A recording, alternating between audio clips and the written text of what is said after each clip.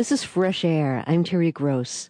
My guest, Tom Ricks, is military correspondent for the Washington Post and the author of the bestseller Fiasco, The American Military Adventure in Iraq, which will be published in paperback at the end of July.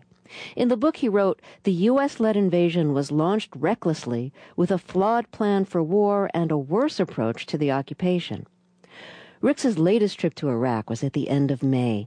He spent time in the Green Zone and at Camp Victory's army base west of Baghdad.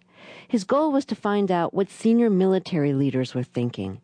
He told me that he spent most of his time in the Green Zone as the result of what he describes as a ceasefire agreement with his wife. After he was nearly killed in an ambush in Iraq in 2004, his wife asked him not to go back. The compromise they reached was that he'd stay in the protected, walled-in Green Zone. But from what I've been reading, it sounds like even the Green Zone isn't safe anymore. The Green Zone is extraordinarily safe compared to the rest of Baghdad.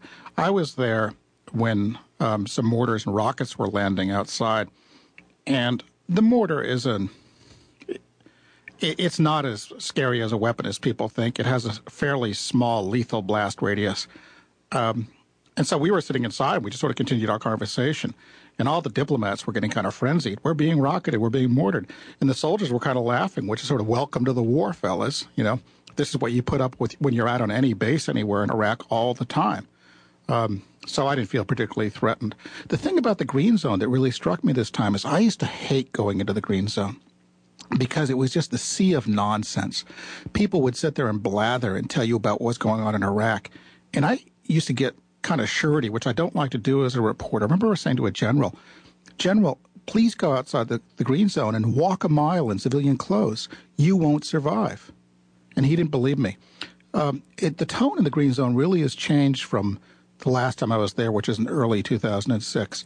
It really is much more sober, much more realistic. I think the officials there, in their understanding of Iraq, much more tolerant of ambiguity. I remember a guy telling me in some of the discussions they're having with insurgent leaders, you don't need to endorse the American position. You don't need to support us. All you need to do is agree to stop killing Iraqi civilians, Iraqi security forces, and American troops. Can you do that? And that's much more flexible position than they used to have. Well, one of the things that you reported from Iraq is that one of the guiding principles for military officials in Iraq now is that the U.S. should leave Iraq more intelligently than it entered Iraq.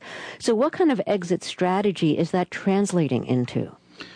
There's a huge focus on that issue right now in the Green Zone. And